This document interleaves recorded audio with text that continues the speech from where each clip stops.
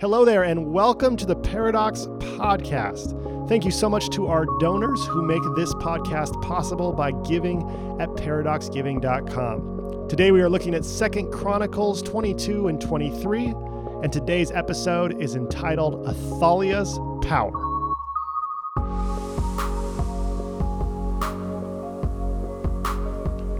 In Israel and Judah's history, there are 43 people who sit on the throne. 42 of these monarchs were kings, but one of these monarchs was a queen. Today we are discussing 2 Chronicles 22 and 23 and the story of the only queen of Judah, Athaliah. Before we open the text, we need to look at the context. 3,000 years ago, a man named David sat on the throne of Israel. Many Jews and Christians today consider David to be Israel's greatest king. While David sat on the throne, he received a visit from the prophet Nathan. Nathan revealed that God recently spoke to him, and this is what God said to him. David shall build a house for me, and I will establish his throne forever. I will be a father to David, and David shall be a son to me. I will not take my steadfast love from David, as I took it from him who was before David, which is Saul. But I will confirm David in my house and in my kingdom forever, and his throne shall be established forever. Now, this is a rather stunning promise from God delivered by the prophet Nathan to David. This promise is known as the Davidic covenant. God pledges to leave a descendant of David on the throne of Israel forever. And when God says forever, the prophet Nathan implies that God means forever unconditionally. According to this promise, David's descendants don't have to act or behave a certain way in order to stay on the throne. They simply have to be, and God will grant them the crown. While this pledge from God is exciting, we can also see how this promise can lead to a constant insecurity. Because as long as a descendant of David is on the throne, then it's easy to believe in God. But the minute someone outside of David's bloodline takes the crown, the entire premise of God is called into question. David then eventually dies, and his son Solomon becomes king. Solomon enslaved a massive amount of men and women for profit. This led to Solomon's son, Rehoboam, meeting a rebellion the moment that he inherited the crown. A man named Jeroboam led this rebellion against King Rehoboam.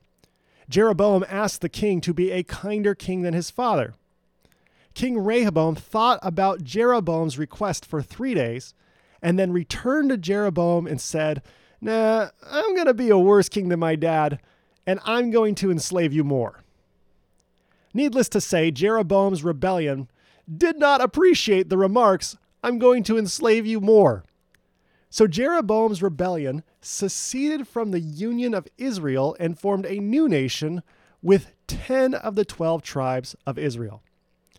This new nation established the capital city of Samaria and crowned Jeroboam as their first king. Now, because this new nation had the majority of the tribes of Israel, they also took the name Israel with them to the north. Rehoboam's kingdom, which was the Davidic line, became known as Judah. Of course, this secession did not come about in a peaceful manner. A bloody and terrible civil war ensued that lasted for 60 years. During that civil war, Rehoboam's son, Abijah, became the king of Judah and continued the war of his father against the northern tribe of Israel. Abijah of Judah and Jeroboam of Israel died near the same time, which led to Jeroboam's son Nadab succeeding his father on the throne, while Asa became king of Judah. Now Asa ruled the southern kingdom of Judah for over 40 years, while Nadab and the northern kingdom of Israel entered into a tumultuous era. A man named Baasha assassinated Jeroboam's son Nadab. Baasha ruled for 24 years before his death. This led to his son Elah being crowned as king, but Elah only reigned for a year before a man named Zimri assassinated him. Zimri lasted just 7 days on the throne of Israel before Omri seized Zimri and lit him on fire. Omri reigned for about 12 years on the northern throne, the kingdom of Israel, before he died and his son Ahab rose to power as the new king.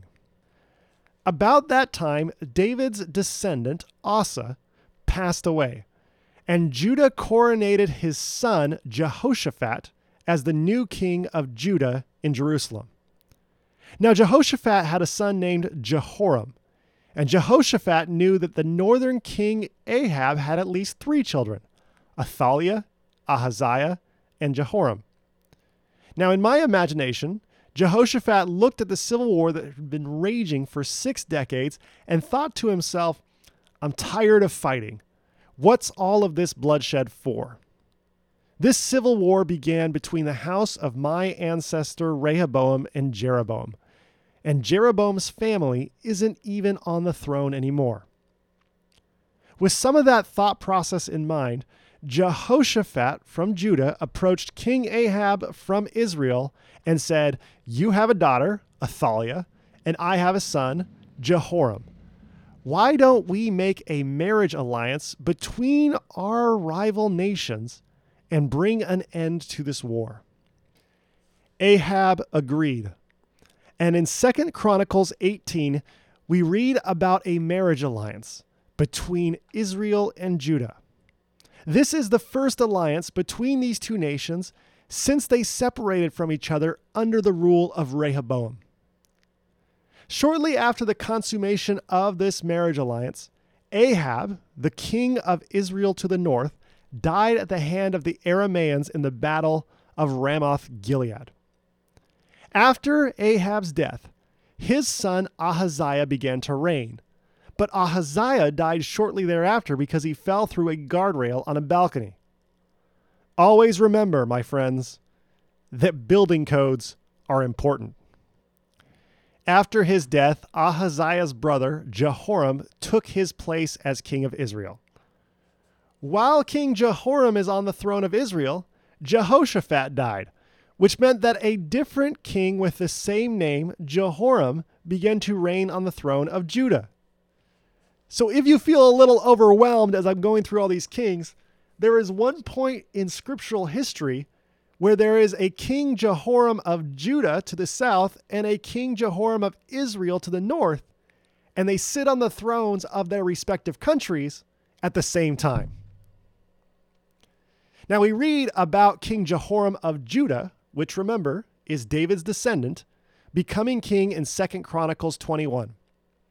We read King Jehoram had brothers, the sons of Jehoshaphat, Azariah, Jehiel, Zechariah, Azariah, Michael, and Shephatiah. All these were the sons of King Jehoshaphat of Judah. A few verses later, we find out what Jehoram did to his 6 brothers. When Jehoram had ascended the throne of his father and was established, he put all his brothers to the sword and also some of the officials of Israel. Yeesh. Now, many consider Asa and Jehoshaphat to be great kings. But as soon as Jehoshaphat dies, his son, Jehoram, murders Jehoshaphat's 6 other sons to have a clear and unrivaled path to power. To try and explain why someone might be so violent, the author of Chronicles explains Jehoram's behavior. He writes, Jehoram walked in the way of the kings of Israel as the house of Ahab had done. For the daughter of Ahab, Athaliah, was his wife. Jehoram did what was evil in the sight of the Lord.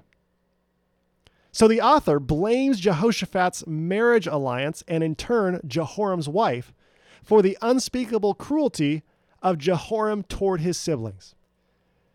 This murder of his 6 brothers draws a strong rebuke from the prophet Elijah. Elijah was so incensed that he wrote a letter to King Jehoram condemning him for all of this murder. In that letter, Elijah tells Jehoram how God will punish him for these homicides. Elijah writes, "The Lord will bring a great plague on your people, your children, your wives, and all your possessions. And you yourself, Jehoram, will have a severe sickness with a disease of your bowels until your bowels come out day after day because of this disease." Whew! That sounds awful. And according to the text, it was awful, because Elijah's prophecy of punishment came to pass. We read, "After all this, the Lord struck Jehoram in the bowels with an incurable disease. In course of time, at the end of 2 years, his bowels came out because of the disease, and Jehoram died in great agony." Now, I'm not a medical expert, but my brother, Scotty, is. I asked him to diagnose King Jehoram based on what the Bible says he had. My brother responded by saying, "Well, this sounds like a rectal prolapse." I then asked my brother to describe what a rectal prolapse was, and that, my friends, was a mistake. Not only that, but my brother, who is a doctor, then decided to send me a picture. Why? I'm not going to look at a picture of a rectal prolapse. My brother then wrapped up our conversation by saying, "Look, Craig, a rectal prolapse would be a terrible way to die in the ancient world." Now, after Jehoram's death, his son Ahaziah, named after his uncle that fell from the balcony, began to rule over Judah. King Ahaziah's other uncle, King Jehoram of Israel, asked for his help in fighting off an insurrection from a man named Jehu. So King Ahaziah of Judah rushed to King Jehoram's aid to meet Jehu in battle in Israel. But Jehu possessed speedy chariots, and both kings, Ahaziah and Jehoram, fell at the hand of Jehu in one day. Ahaziah, David's descendant, reigned for just 1 year on the throne of Judah and died at the age of 23. Even though Ahaziah was young, he had a son and heir apparent named Joash. Now you might assume that Joash would be crowned as the new king of Judah after his father Ahaziah was killed in battle. But there's a bit of a problem with Joash. He's just 1 year old when his dad dies. It's hard to step up to the throne when you can't even walk. So after Ahaziah of Judah dies, there is a vacuum of power. This power vacuum inspires Ahaziah's mother, Athaliah, to pursue the crown with blunt force. We read in the Bible, when Athaliah, Ahaziah's mother, saw that her son Ahaziah was dead, she set about to destroy all the royal family of the house of Judah. And when the author of Chronicles says, all the house of Judah, he means all the house of Judah, including her 1-year-old grandson, Joash. However, Athaliah's granddaughter, Jehoshabeth, intervenes. We read, "But Jehoshabeth, the king's daughter, took Joash, son of Ahaziah, and stole him away among the king's children who were about to be killed. Jehoshabeth put him and his nurse in a bedroom. Somehow, someway, Jehoshabeth managed to smuggle baby Joash out of Jerusalem despite the rage of her own grandmother. With Joash gone, Athaliah then becomes the reigning queen of Judah. This is a problem for the author of Chronicles for 2 reasons. The first problem is that Athaliah is a woman, and you don't have to read very far in the book of Chronicles to understand that its author views women as deeply inferior to men. The second problem that the author of Chronicles has with Athaliah is that she is the first reigning monarch of Judah to not be directly related to David. Remember, God promised David that his descendants would reign on the throne of Judah forever. Just her title, Queen Athaliah, represents a broken promise from God. Because of the intersectionality of her gender and heritage, the author of Chronicles does not recognize her time on the throne as legitimate. Now, the author does this in subtle ways. When the author of Chronicles introduces the 8 kings of Judah before Athaliah, he states each of those kings' age and the year that they also began to reign. However, when Athaliah becomes queen, the author of Chronicles does not state her age or the year that she began to reign. Instead, she is treated as a disposable obstacle between the reign of Ahaziah and Joash. Despite all of these things, Athaliah reigns on the throne for 6 years. One day, she is sitting in her palace throne room when all of a sudden she hears outside of the walls, "Here is the king's son. Let him reign as the Lord promised concerning the sons of David." We read in the text, when Athaliah heard the noise of the people running and praising the king, she went into the house of the Lord to the people. And when she looked, there was the king standing by his pillar at the entrance, and the captains and the trumpeters beside the king. And all the people of the land rejoicing and blowing trumpets, and the singers with their musical instruments leading in the celebration. Now notice here how the author does not hesitate to refer to Joash, a 7-year-old boy, as the king. In the author's mind, Joash has been on the throne this whole time, and God has kept God's promises. Upon seeing her grandson for the first time in 6 years, Athaliah tore her clothes and cried, "Treason! Treason!" We then read immediately the mob laid hands on her. She went into the entrance of the horse gate at the king's house, and there they put her to death. So all the people of the land rejoiced, and the city was quiet after Athaliah had been killed with the sword. And the story of Queen Athaliah comes to a close.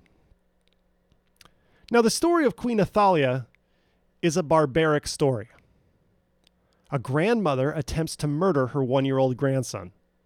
A granddaughter betrays her grandmother, and a 7-year-old grandson is escorted back to Jerusalem as a prop to justify the murder of his own grandmother. This story is not light devotional reading. There's not a quick and easy lesson that can be taken from Queen Athaliah's life. We can't hold her up as a hero because, she attempted to murder a baby. And if you're wondering where Paradox stands on the whole murdering babies debate, allow me to put all of the rumors to rest and say once and for all, murdering babies is a sin. So what then do we do with this barbaric story of Queen Athaliah? My hunch is that most of you felt a fair amount of disgust at the gruesome nature of Athaliah's actions. But how many of you felt that same amount of disgust when I told you the story of her husband, Jehoram, when he secured the throne of Judah? Her husband Jehoram did the exact same thing that Athaliah did. He murdered each and every one of his brothers to ensure unrivaled power. And when the text says that Jehoram put 6 brothers to the sword, it's a fair assumption to read into the text that Jehoram also put his brothers' families, including all of their babies, to the sword as well. When we read the story of Queen Athaliah, we must remember that Jehoram and Athaliah commit the same sin. And the question we have to ask is, did we feel an equal amount of disgust and repulsion for Jehoram's violence as we did for Athaliah's violence? Are we just as angry at Jehoram for his abuse of power as we are at Athaliah for her abuse of power? Or do we feel that Athaliah should intuitively know better or instinctively act different because of her gender? Now, because Athaliah is the only queen of all of Judah's and Israel's history, her story and our reaction can teach us something about our own biases. If we hold Athaliah to a higher ethical standard than all of the other male kings of Judah and Israel, then we are participating in the sin of sexism. If we feel that Athaliah should somehow play by different rules because of her femininity, even though she's playing in a world created by men, then we are unfairly discriminating against women. Jehoram and Athaliah commit the same sin. Therefore, Jehoram and Athaliah require the same condemnation. But the story doesn't stop there. 250 years before Athaliah became the queen of Judah, Israel was a united nation living under the rule of King Solomon. Now, Solomon is considered by many to be Israel's wisest king. But what very few Christians know is that before Solomon ruled on the throne, King David had a living and older son than Solomon named Adonijah. Most of us know how monarchies work. The oldest son is crowned king after his father passes away. You may ask how I know this to be true, and it's because I once watched a documentary film called The Lion King. In The Lion King, Simba sings about how he just can't wait to be king, which is really strange, because he is essentially saying that he just can't wait for his dad to die. And that song really drains the emotional potency out of the scene where Mufasa dies. Now, The Lion King tells us that the oldest son becomes king after his father's death. So when David dies, everyone assumes that the oldest son, Adonijah, will then become king. But Solomon, the younger son, wants to be king. So much so that he sends assassins to murder his brother Adonijah. In addition, it's safe to assume that he also murdered all of Adonijah's house to ensure that no one would later rise up against him and challenge his authority. After all of Adonijah's house is killed, the younger son, Solomon, becomes king of Israel. Solomon commits the same sin as Athaliah. Now, what's interesting to me about this is that I know loads of Christians who tell me about how much they admire Solomon. They strive for his wisdom, they desire his passion for justice, and they quote what they believe to be his proverbs from Scripture. But none of them talk about the fact that he assassinated his brother for a crown. Why is it that we are willing to overlook the sins of Solomon, but not the sins of Athaliah? Because they are the same sin. And if this sounds like I'm trying to gloss over the fact that Athaliah attempted to murder her grandson, may I remind you that we believe murdering babies is a sin. Throughout my life, I've heard Christians say, I want to have wisdom like Solomon. But if a Christian said, I want to have the confidence of Athaliah, most other Christians will respond in horror and say, what are you talking about? Athaliah is evil. She murdered her own family. And the very sin that disqualifies Athaliah from being a role model is the same sin that is conveniently forgotten when we look to Solomon as a role model. This is discrimination. This is misogyny. And this is sin.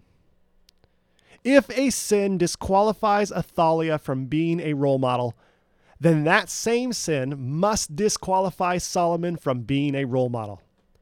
Otherwise, we are participating in the sin of sexism. End of story. But it's not the end of the story, is it?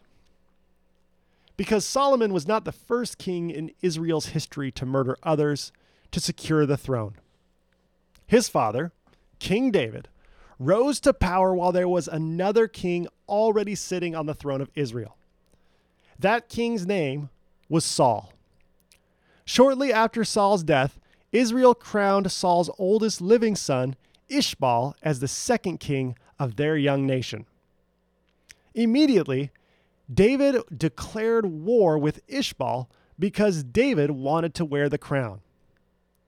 This war went on for years. Many people died attacking and defending the throne of Ishbaal. As the war began to wind down and David's victory began to feel imminent, 2 assassins from David's tribe snuck into the royal palace and murdered King Ishbaal. These 2 assassins returned to David and presented him with the head of Ishbaal.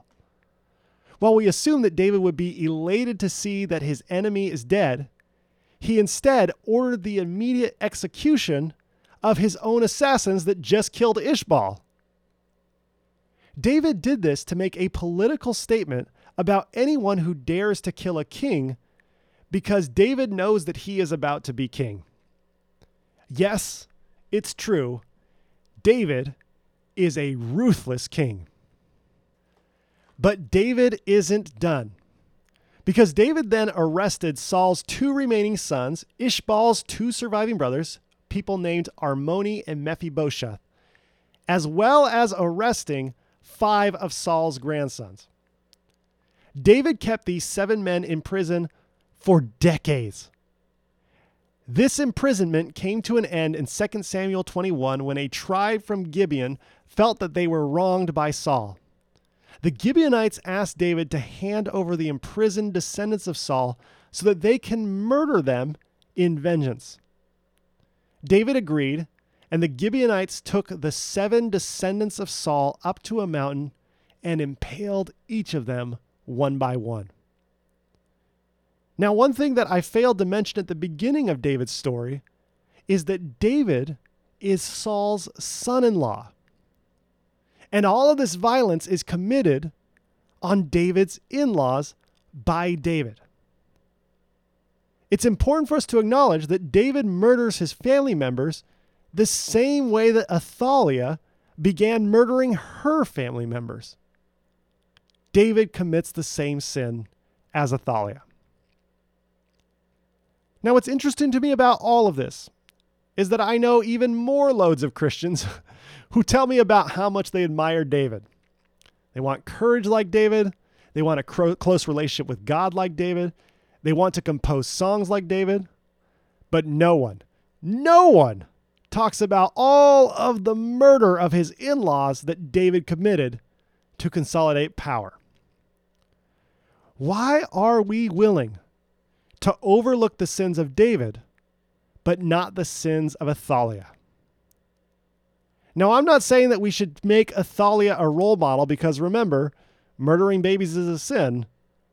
But I am saying that if a sin disqualifies Athaliah from being a role model, then that same sin must disqualify David from being a role model. Otherwise, we are participating in the sin of sexism. Now, some may be quick to point out that I'm discounting all of the other good things that David and Solomon did with their lives. What about the Psalms, someone might say? What about the Proverbs, another may object? What about the time that David sought forgiveness for that other murder he committed?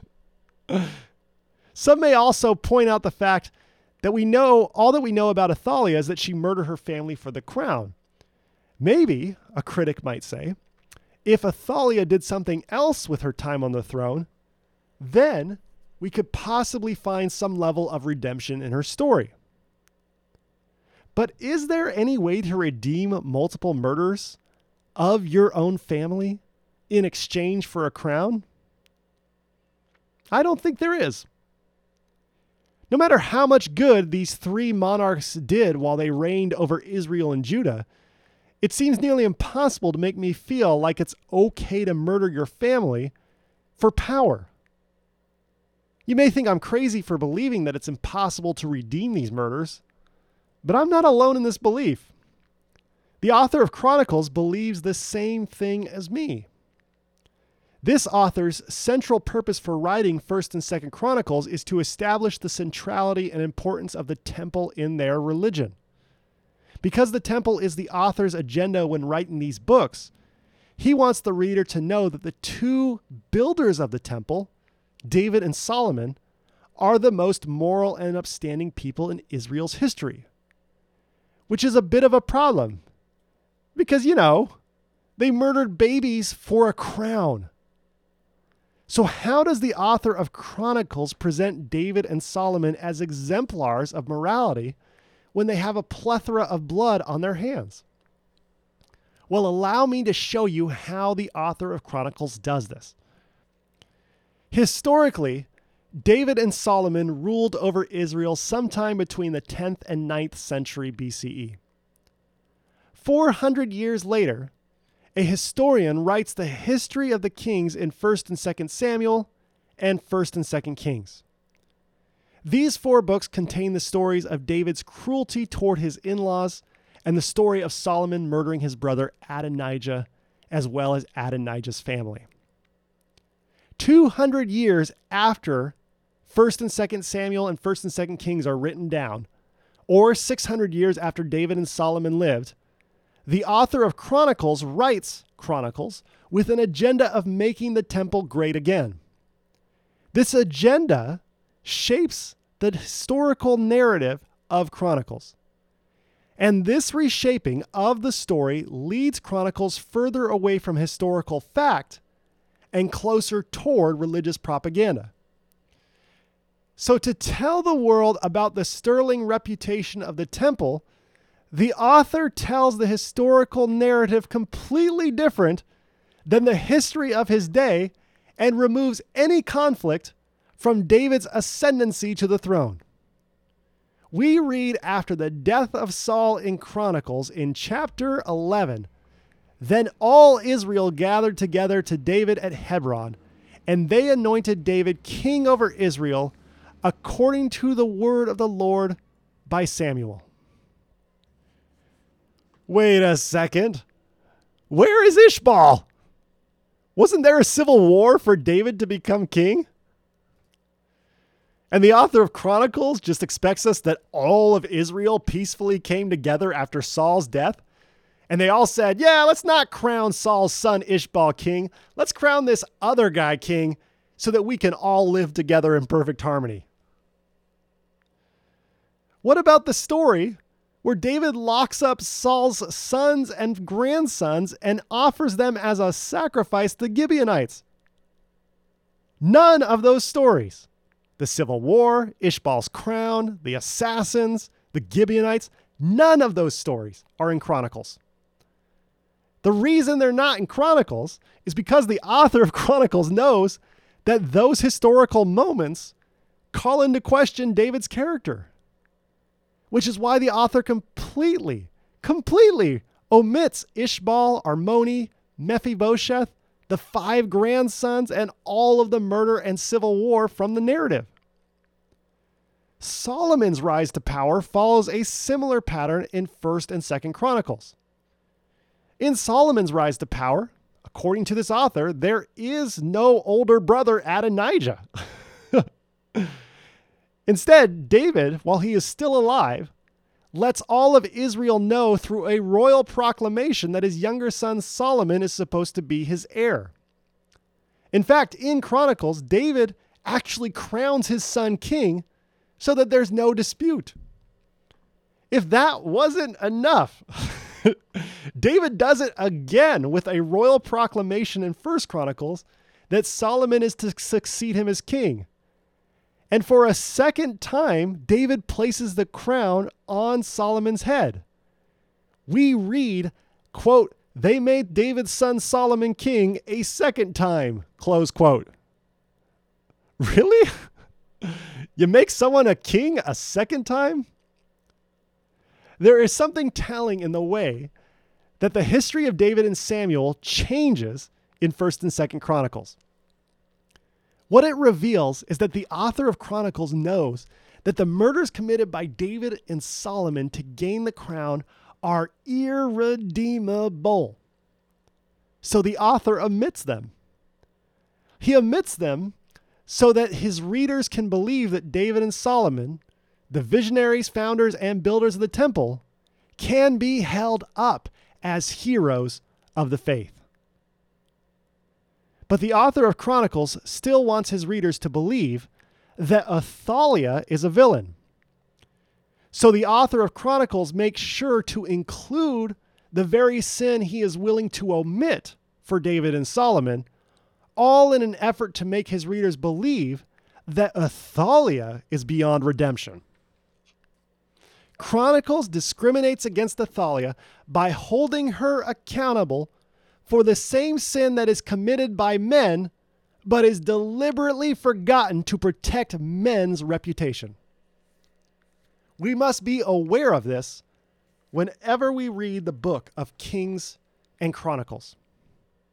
Today, when we hold up David and Solomon as heroes of the faith, while also condemning Athaliah for the same behavior, we are participating in the sin of sexism. And this very sin of sexism was committed by the author of Chronicles in the way that he omitted things from history to protect men and included those same sins to condemn a woman. That sin is contained in the Bible. Now, there's nothing wrong with that sin being contained in Scripture as long as we are willing to admit that there is that sin in Scripture. The acceptance of sins within Scripture is difficult for some of us because of our definition of what the Bible is. Many people of faith believe that the Bible is a moral code hand-delivered to us by God. But after dedicating my life to the study of these Scriptures, I can testify that that definition doesn't work. The discrimination against Queen Athaliah is one of the many examples I would cite to point out the problems of holding up the Bible as a moral authority.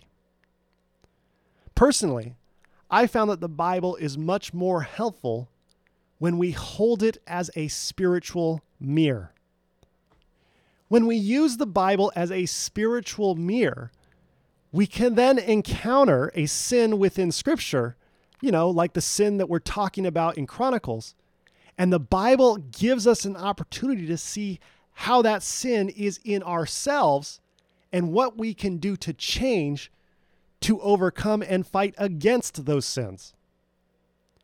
In a world filled with finger-pointing, blaming, and longing to prove that other people are the problem, the Bible dares us to look inward and ask ourselves a daunting question. How am I part of the problem? And when I read the story of Queen Athaliah and discover the sin of the author of Chronicles, the Bible asks me the question, Craig, how have you been complicit in the sin of sexism? Craig, what do you need to change to bring about gender equality? Craig, don't look down your nose at the author of Chronicles and think, well, good thing that doesn't happen to me. I'm one of the good guys. No, hold up a mirror and ask yourself, how am I part of the problem? And when it comes to the story of Queen Athaliah, the only queen out of 43 monarchs in Israel and Judah's history, it's safe to assume that this story can teach us about how we personally view women, particularly women who are in power. This is why I wanted to talk to you about this story today. This past Tuesday, for the first time in American history, we elected a woman to serve as Vice President of the United States. Now, no matter what your politics are, we need to appreciate the importance of this moment in our society. Our second Vice President, Thomas Jefferson, enslaved 600 men and women of African descent during his lifetime. One of those women, Sally Hemings, he kept as a sex slave. Jefferson most likely began sleeping with Sally Hemings when he was 44 and she was 14. Sally Hemings gave birth to at least 4 of Jefferson's children during her lifetime. And here we are in January of 2021 soon, when a black woman whom Jefferson would have sought to enslave during Jefferson's lifetime will now sit in the same seat of power where Jefferson once ruled. If you consider yourself to be even a mild enthusiast of American history, it is impossible for partisan politics to rob you and to rob me of the beauty of this moment and the movement from Sally Hemings to Vice President Kamala Harris.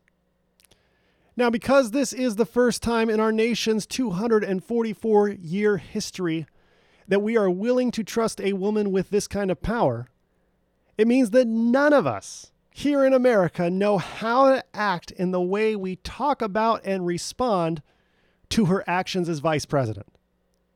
We've never done this before. Now, what's important for us all to remember is that with great power comes great criticism. You cannot open yourselves to be a source of hope without opening yourself simultaneously to be a source of criticism. And all of that criticism is necessary and important because it keeps power in check. However, the story of Athaliah teaches us about how we naturally respond to women in power. This story teaches us that when Vice President Harris does something that you or I deem to be irresponsible or immoral, all of us, myself included, must pause before we open our mouths and criticize her and ask ourselves a reflective spiritual question. That question is this: have I been critical of a man for doing the same thing? If the answer is no, then we end up repeating the sin of Chronicles and the sin of sexism rolls on. If the answer is yes, we need to ask ourselves whether we're being more critical of Kamala Harris or not, and whether or not it's actually fair to criticize her for these things when men have done the same thing. Now, if you and I are serious about personal growth and experiencing transformation from a relationship with Jesus Christ, we'll take this question even one step further. We'll ask ourselves, have I been critical of a man from the political party that I generally agree with for doing the same thing that Kamala Harris just did? Because if we have not, then we are about to repeat the sin of Chronicles, and the sin of sexism continues to thrive. But the story of Queen Athaliah is much bigger than how we view just one woman in power. We live in a world that was primarily built by men for men at the expense of oppressing women. Therefore, in today's society of the patriarchy, the story of Queen Athaliah should give all of us pause whenever we are about to criticize another woman. Whether this woman is our boss, our classmate, our teacher, our student, our friend, or our daughter, we must always pause and ask ourselves if we have been willing to overlook the same sin in a man. Because to overlook that transgression from a man while criticizing that same transgression from a woman is to repeat the sin of Chronicles again and to allow the sin of sexism to thrive. To my brothers, my sisters, and my friends, the work of gender equality is the work of God. May we cease to repeat the sin of Chronicles. May we work against the sin of sexism. And may we see and embrace Jesus Christ in all, particularly in the feminine experience.